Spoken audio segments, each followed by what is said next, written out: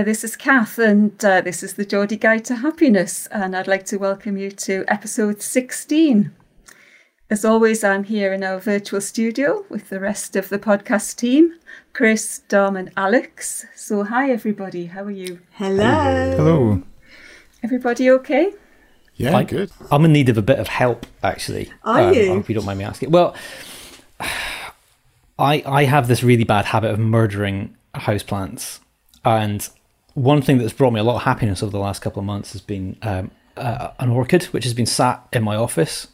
Sometimes you'll be able to see it on the webcam when we're doing these recordings. Sorry, people at home, you will never have seen this orchid. Maybe it's a good thing, because it's an exhausted orchid at the moment. That'd be a good name for a band, wouldn't it? Exhausted orchid. But it's just kind of gradually just gone from a kind of lovely, resplendent, tropical looking orchid to just like it's heaving a sigh, and I think I'm about to lose it. And It's not happy, is it? it really isn't happy. It's the Geordie Guide to Unhappy Orchids, and I don't know. How is it me, or do orchids do this? Has your central heating come on a lot recently? Oh, it has, but it's nowhere near the radiator. See, Dry atmosphere. you're talking to the woman that kills cactuses, so I'm probably not the best person to talk to about that. How do you kill a cactus? By Pouring petrol over it and burning it? I am going back to my student days where I had a wonderful cactus and I watered it before I went home for the summer holidays. Then my flatmate watered it, and then my other flatmate watered it. So we all thought we were doing a good thing, and we killed it. But hey ho, that's what happens, isn't it? Sometimes The road to horticultural hell is paved with good intentions. Sometimes orchids, though. Sometimes orchids, though, just they go like that, don't they? Are they a bit sort of prima donna-ish? Is that, yeah. And they look like they're dead, and then they just sort of spring back to life, is what I've heard. But I'm quite a risk I to hope so, take, because it has brought me a lot of happiness. I do like plants. I do like green stuff, particularly around the house. And I just feel really guilty if I ended up murdering it. Maybe we could do a call out on Twitter to the listeners to give us orchid advice. Any orchid experts out there? Well, yeah, we've had somebody talk about forestry. We went and talk to somebody that's into gardening, or Yeah. Prune it with a chainsaw. Yeah, we haven't had any gardeners yet, have we? No. Let's get some gardeners on. yeah. Was that prune it with a chainsaw, Kath? Well, he did mention forestry. I did. It's a bit brutal. It's a bit brutal. I'm feeling quite happy this week because I think I might have found somewhere indoors to skate. So a nice wooden floor as well. So fingers crossed I can actually get my 8 wheels on, because now that we're into October, dry pavement is few and far between at the minute. So and they've got rid of the tarmac at Seaton Sluice. I'm devastated. It was the best path to skate on, and they've turned it into a gravel path, and you cannot skate on gravel. So I'm hoping, next time we chat, I may well have been on 8 wheels. So I'll keep you posted. Good luck with that. Can you not get like little chains for your wheels, like for cars driving on ice? Just tiny little chains on the wheels. Snow tyres. Yeah. for my skates. If we can't, we should. Maybe that's a new thing for Dragon's Den or something. I don't know. Aspirational, that one. Yes, that goes back to Chris's guitar that he talked about last time, doesn't it? I want the best roller skates. Oh, that would be commitment, wouldn't it? Coming up with some snow skate wheels. Interesting. I think there is another sport which vaguely resembles that, like ice skating. It's not the same. But you could call them snowler skates. Snowler skates. We better trademark that before we go out live. Yeah. I was going to say, this is not what you do in a public podcast. Do you think we should crack on a bit now? Before we give something else away.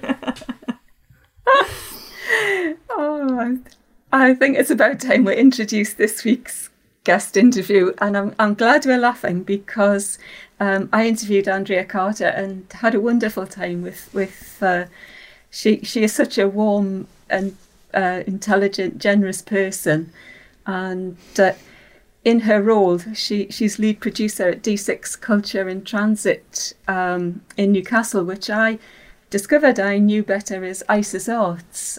So it's a very well established organisation in Newcastle and has done some wonderful work in the past. And she's the lead producer for one of the programmes there. She was an artist and now wants to develop artists in the future, which is wonderful. And she's had quite a few challenges over the COVID months. But what I'd really like you to listen to is the comments that she makes on retrospective happiness and also her book recommendations.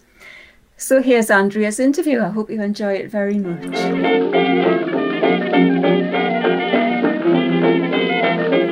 Hello, Andrea, and welcome to the world of the Geordie Guide to Happiness.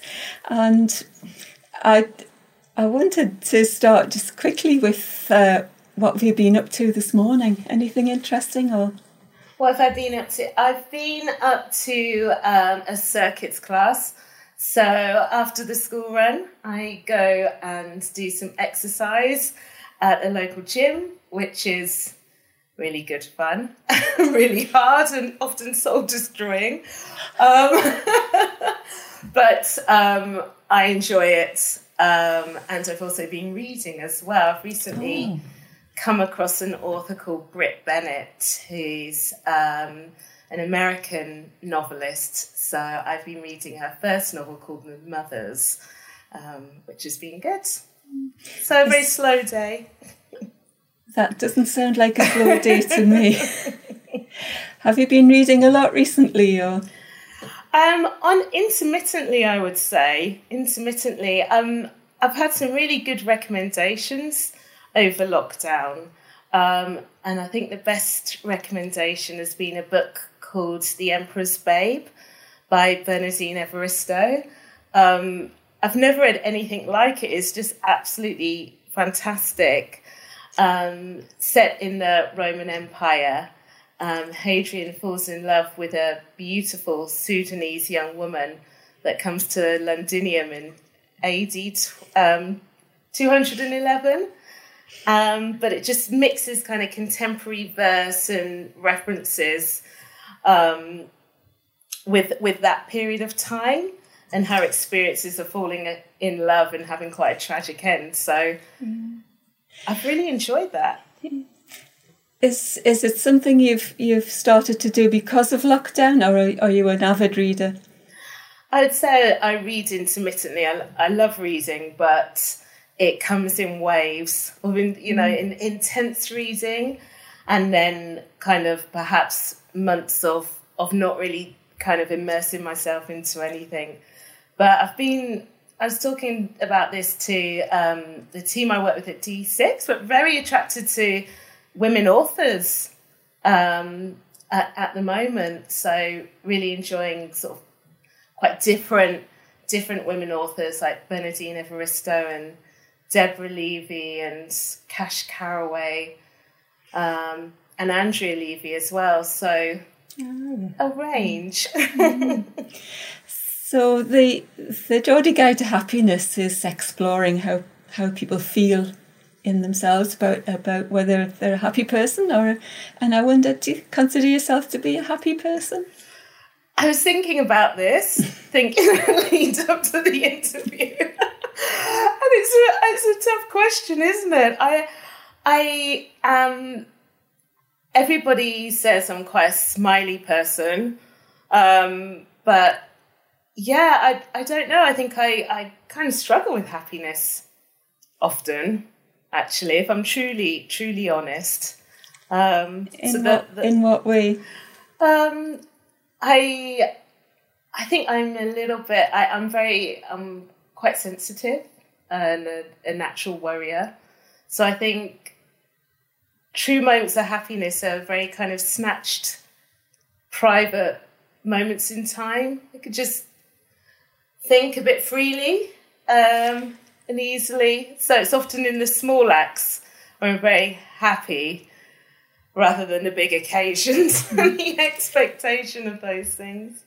I find that really interesting, actually, because a smiley face doesn't always equate to happiness. I think I would echo that one. And one of the things I was going to ask you was, do you sometimes find yourself doing things that you don't look forward to, but then end up thinking, wow, that was really good. That did something for me. So happiness comes after the event. Can you relate to that? I really can, actually. Yeah, I really can, and quite often that might be in a professional work context where you need to present or represent, and that feeling of worry that you carry with you for weeks, days or months is something I can definitely relate to. So yeah, I like the idea of kind of retrospective happiness, or the realization that you were kind of fueled from adrenaline or fueled from something, and actually that felt good. Can you think of an example? I think there's been lots of moments in the past. I think it's really funny. It's really funny moments. Like, it sounds ridiculous, but I cycled to and from work, which is only 3 or 4 miles from Newcastle to Gateshead. And quite often there's a feeling of dread of going up the hill. This hill I've done 100,000 times. Perhaps it's a metaphor for something, but it's just never as bad, or the wind hasn't got you as badly as you thought. It's weird. So it can be really small, ridiculous, monotonous things like that, and then, kind of perhaps one-off unique events which you want to go well, or you want to impart a sense of happiness or connectedness, or where you really need to be fluid and articulate. Do you ever find that need to do that puts you in a situation where at one point you tip over into being unconscious of it, and you get into the flow of the event, as it were, and your nerves kind of die away a bit? Or? Yeah, I think so. I think it's that. I kind of think it's all that classic kind of advice, isn't it, about looking people in the eye and knowing that you're speaking to human beings, and that actually there's empathy for you. There's empathy in the room, and I think you just forget those moments. Yeah. It's a lovely feeling, that, isn't it, when you feel supported. Do you work in a team? You must work in a team. Yeah, I work in a really lovely team. I work for a visual arts producer, which is very long established in Newcastle. It used to be called Isis Arts. And was renamed D6 Culture and Transit a couple of years ago. That explains something, yes. I've worked in the arts for many years, and I can honestly say, like, this is just an excellent environment to work in. It's really nurturing. Conversation is really important. Checking in on one another and who we work with is important. So I feel very lucky to be within that kind of environment at the moment. So if you wanted to create a template almost for a happy working environment, do you think that would be it? Yeah, I think so. I think it's as simple as that, really. It's conversation, it's giving time to one another, it's kind of understanding what context each other might be working in. And I think with lockdown, I felt a lot of support and goodwill and generosity from the people that I've been working with, and hopefully been able to offer some of that back. But that's been a really good thing. There's some lovely words that you've used there to describe your working environment. That's really fabulous. Yeah, it's a nice place, and coffee fuels us through. We're all on the same page there. I think the Geordie Guide to Happiness team enjoy their coffee. Yeah. It used to be based in Newcastle in not Summerhill Terrace. It was. So we're based in Charlotte Square. That's it. It's a kind of interesting little corner in the city, just off Westgate Road, really close to Central Station. And we are in a building with several other charities and small businesses. So it's been interesting. We've just been kind of slowly returning back to the office. And, the best conversations are often the people that you meet in the corridors, who are busy at work. And, I think it was interesting to kind of hear the weariness and the impact of these small, in conversation with one person in particular in relation to COVID.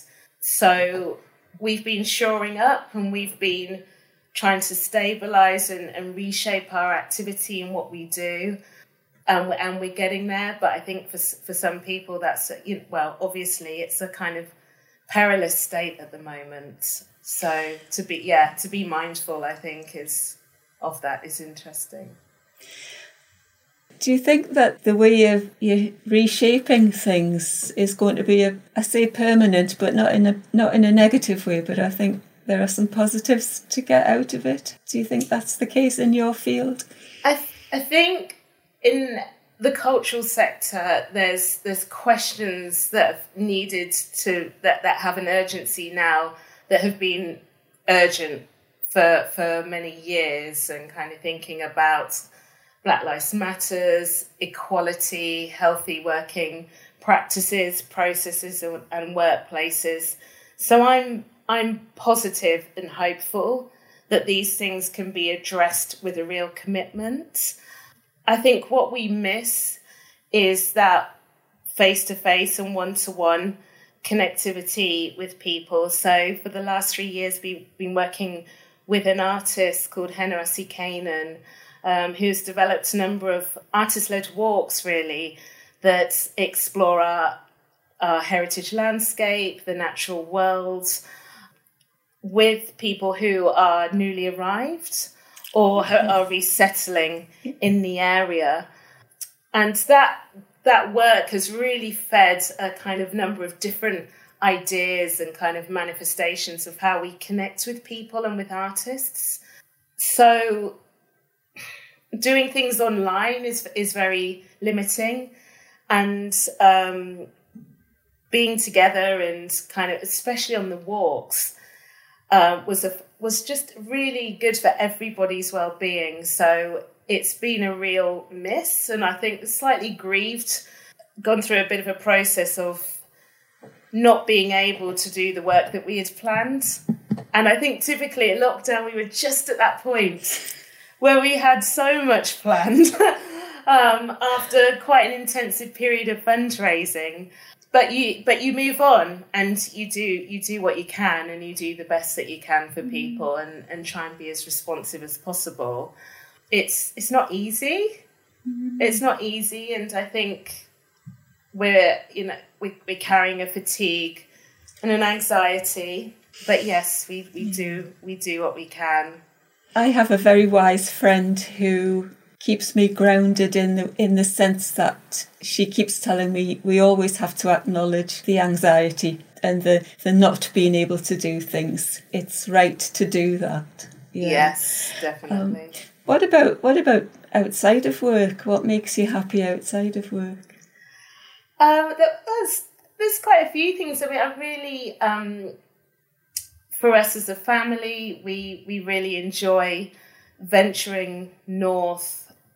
Travel's been something that's quite important to us, as we've got young girls, and bought a camper van when the youngest one was a baby. So I kind of made a conscious decision that actually we plan to go away for a certain period of time, and we might go here, but just be aware we might go somewhere else as well. And that made a really conscious decision that that's how we want our kids to kind of experience the world and have a bit of flexibility or spontaneity. But over this period, we've been going a lot to Northumberland, particularly Rumbling Cairn and Sugar Sands and Boomer. And I bought a wetsuit as well, which was a bit of an ordeal in itself. But after living up north for 20 years, I just thought it's time to get more than your feet into the Northern Sea. It's just go for it. So even though it's only happened a handful of times, that's been that's been quite exhilarating. Going into the sea and feeling that very cold current when you're a few meters out, and kind of inflating and deflating, getting used to this suit, looking out for jellyfish, or, you might get a sighting of a seal. But that I had a really lovely conversation with my oldest daughter, and that was really lovely. I remember, I'll hold on to that for a long time, but just us bobbing about in the sea together and chatting and just having that perspective back to the beach, that was really lovely. That is so special to have that experience. It's just an incredible coastline. I imagine that a lot of people on this podcast series that have kind of referenced it, because it is such a fantastic and dramatic coastline as well, particularly kind of Rumbling Cairn. And I love it when you see kind of the old, I think there's a carving in the rock there that a scouts group were there in the 1930s, and just little areas like that are really, really great. Have you ever come across the Panama Swimming Club at Whitley Bay? I've heard about these swimming clubs in Whitley Bay. They swim up and down the coast at Whitley Bay, and then they have their dip on New Year's Day. Yes. And to me, as not particularly a water lover, the idea of swimming in the North Sea is anathema, basically. But I can quite see where you would get the thrill of that perspective. It's a different perspective, isn't it? It really is. Yeah. And I think that, I keep telling myself, I should go in the sea this week. So there's already a sort of pressure of like, come on, you've got this, you've invested in this, just go in the sea. And yeah, hopefully we will. But I think over the last few weeks, we've had to self-isolate. So it's been, we just need to get back into that groove that we had, I think, before a kind of slight disruption that we're all experiencing on some level. That's another level of anxiety, isn't it? Really? Yes. Yeah. I mean, you cannot go out. Yeah, absolutely. Going back to the work, I should possibly know this, but are you an artist in your own right? No, I'm not. I came up, the reason for me coming up to Newcastle was to study fine art at Newcastle University, which was a long time ago. It's 1998. And really from there, it's been quite an interesting, I guess, unplanned experience working in the arts. So I just happened to graduate and get a job at Baltic when it first opened. So I was part of the crew there, and that was a very exciting time. And I did have a small studio for a few months. And I think really for sort of 6 or 7 years, I attempted to practice, but actually realised that I think my interests and kind of investment was in working with artists and communities, and a strong interest in heritage as well. That was a very, very personal kind of investment for me, and still is. So I then did a curating course at Sunderland over 10 years ago now. And I think that was a good move. I think there was an anxiety again about the practice and the non-existent practice and the practice in your head and all of that. But it was, it's good to it was good for me to kind of just leave it. Actually, it's not what what drives me. Though art is really important to me and working with artists is important to me, and practicing myself happens in a different way. I've come across recently a phrase called an influencer, and I think that sounds to me the role you have. It's not directly producing a piece of art, but you're influencing others to do it. And that's a really creative way of using your skills, isn't it? I think I like to... that's really nice of you to say, because I like the idea of being backstage. So, creating order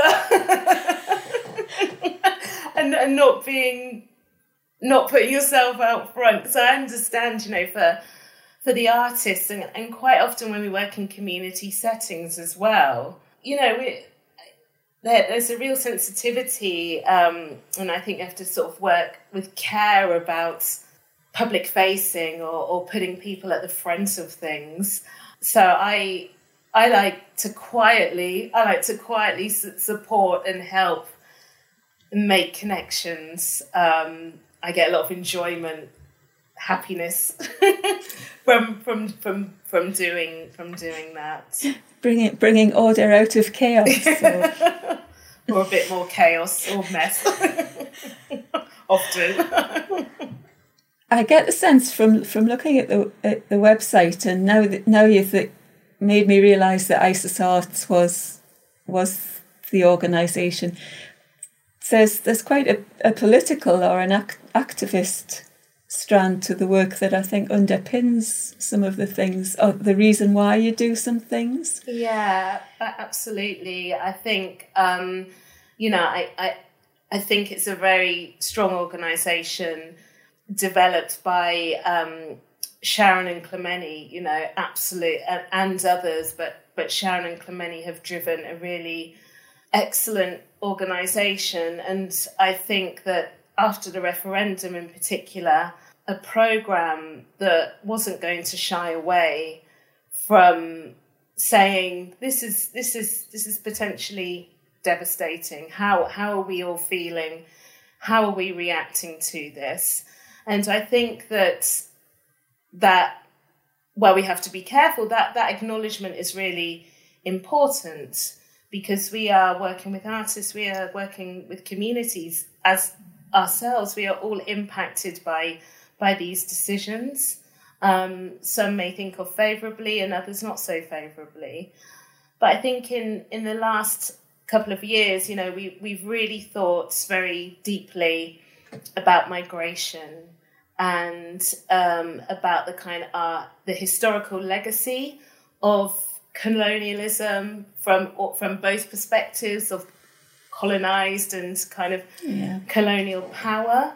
Been thinking very deeply about sustainability and also heritage as well, and the way heritage narratives are so nuanced and they're so complicated and difficult and actually fluid, but quite often, or very often, they're just not presented that way, and people don't see themselves reflected, and they don't see themselves acknowledged, and often we don't talk about all of these things together, all of these difficult, complicated things together.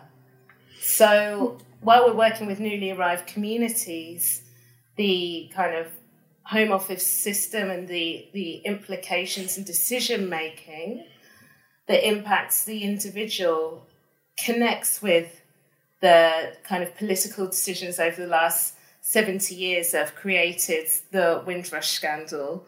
There's a complete absence of kind of teaching of British Empire in our schools, and there's even now very little appetite or motivation for people in power to change that. So it all connects, and it's all very difficult and complicated. But I think the way that we work with artists and communities, it's trying to explore these difficult questions in different ways, and hopefully very positive, nurturing spaces are created to generate that thinking and generate that work very locally, or it could be very micro between a group of people, or we could try and do something that's more strategic.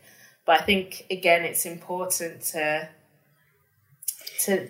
work like that, to see what the possibilities are.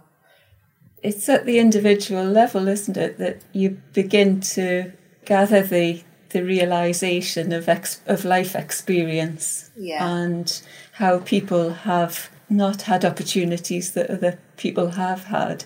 I can relate that to the group of people that I work with, which is the older generation, and I collect life stories and memories from them.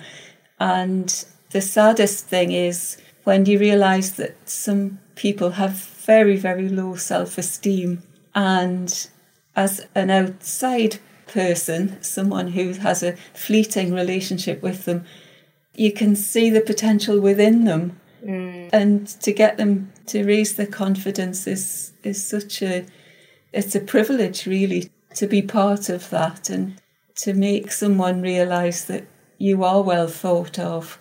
Yes. So I agree with that. It made me think of somebody I haven't thought about for many years, just saying that. When I was university, I used to return back to my hometown, and one Christmas and one Easter, I was working in a care home. I had lots of different kind of temporary jobs, and one at a care home came up, and I made a lovely friendship actually with a woman that was in the last weeks of her life. She was called Levane, and her father served in the First World War, and he named her after the village that he had very kind of particular memories from his time in service. And she was such a fantastic woman. You know, we had an instant connection, and it was interesting because she was she was very much kind of bedridden, to be honest. But by going in and helping her in her day-to-day, I felt she read me quite quickly. And then we had these lovely, quite deep conversations, quite revealing conversations with one another. Yeah, I haven't thought about her for a very long time. This was like 20 years ago. But really interesting that you never forget. Yeah. And I think that relates back to your earlier comments when you talked about small moments of happiness and fleeting almost, and you don't always realise them at the time. Yeah. When you were looking back at that, the look on your face was you were reliving that good moment. Yes. It's really interesting. Yeah. It feels quite emotional. Yeah. Oh, makes you think. It does. But I think it's always, I won't say I'm nostalgic, but I've always been interested in kind of histories and stories. And I was also thinking a little bit about my gran, as you were talking there. She had children very young in Barbados, and she came to England, and she just grafted.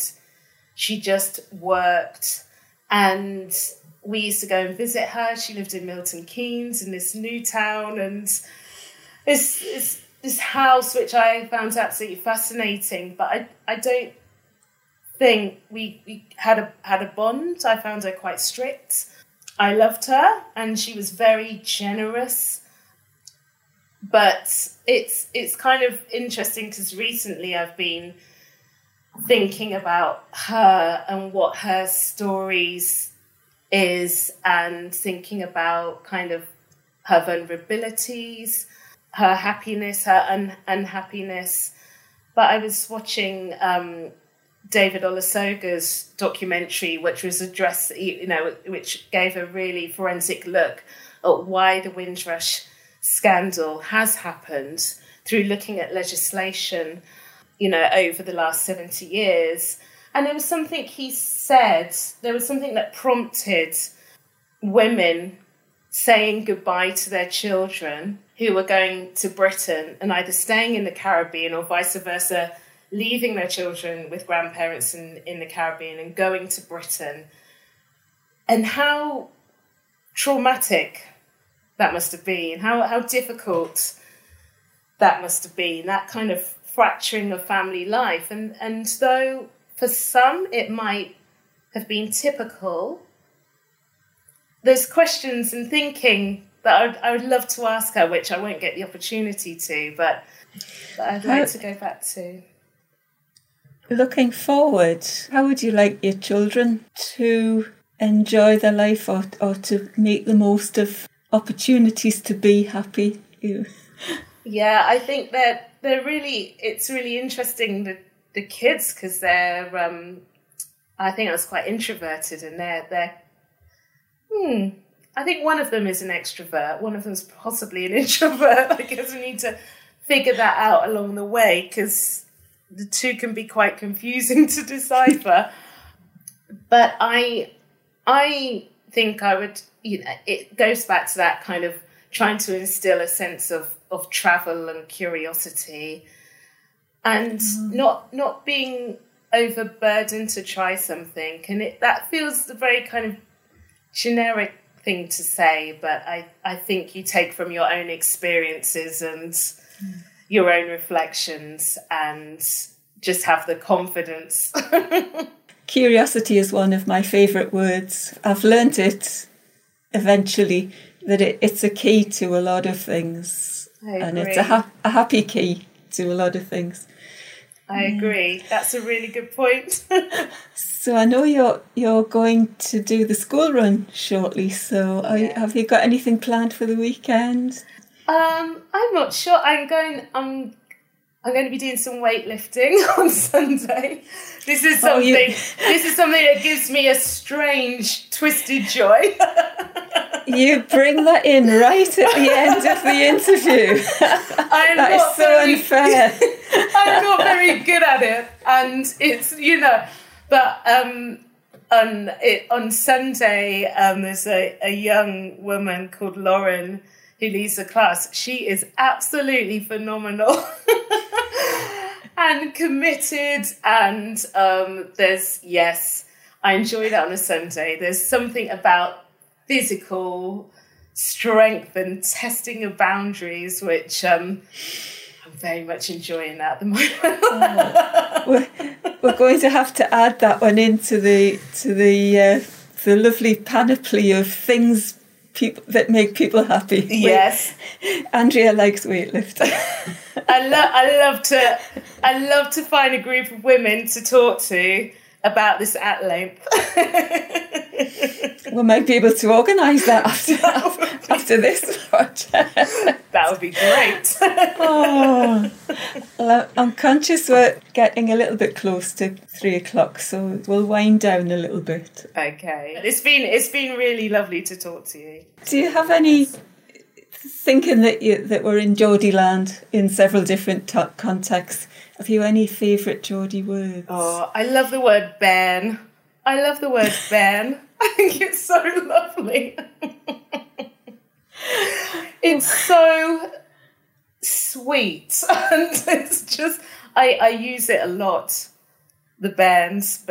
I love it. It's very. I don't know the origins, or I don't know anything about the word bairn or where it came from.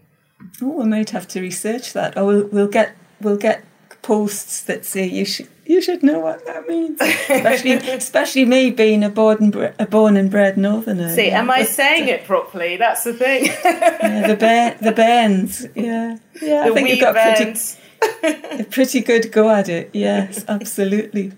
I think that's a really nice one to finish on.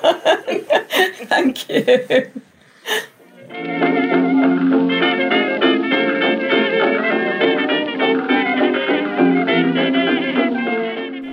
Right then, so I enjoyed that interview, but I'd love to hear what you all thought about it. Oh, there was so much in there, wasn't there? That was a fab interview, Kath. Andrea's laugh is just infectious, and I could really relate to so much she sort of talked about. I really appreciated her honesty, that she's not happy all of the time. I thought that was a really interesting thing to comment on. And when she was talking about reading as well, I am very similar in terms of I go through phases of reading really intensely, and then I won't read anything like her for months on end. And I don't know why that is, but that's what I seem to do. And I think as well, I really enjoyed her thoughts and conversation on how she was feeling really positive and hopeful about issues like Black Lives Matter being met with real commitment, especially within the arts sector as well. So I really thought that was interesting. And of course, I could relate to the camping as well, because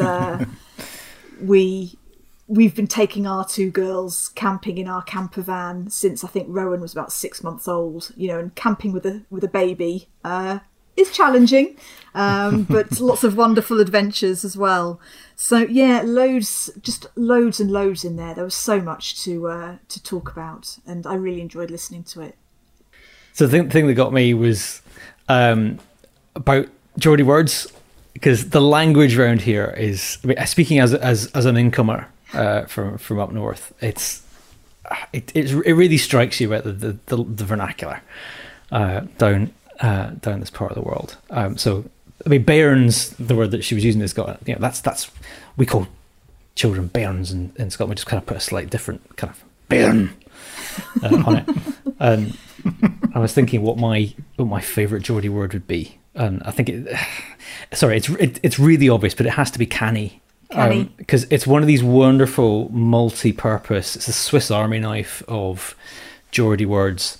You can sort of use it in pretty any situation. And I just remember when I was doing my teacher training. This is going back a long time. This is about 1996, where I was doing teacher training in a comprehensive down in South Tyneside. And I was terrified. I'm probably really bad at it as well. But I found out that some of the kids in year 9 had been saying, "Oh yeah, Mr. Thompson, he's very canny," and I can't tell you how happy that made me.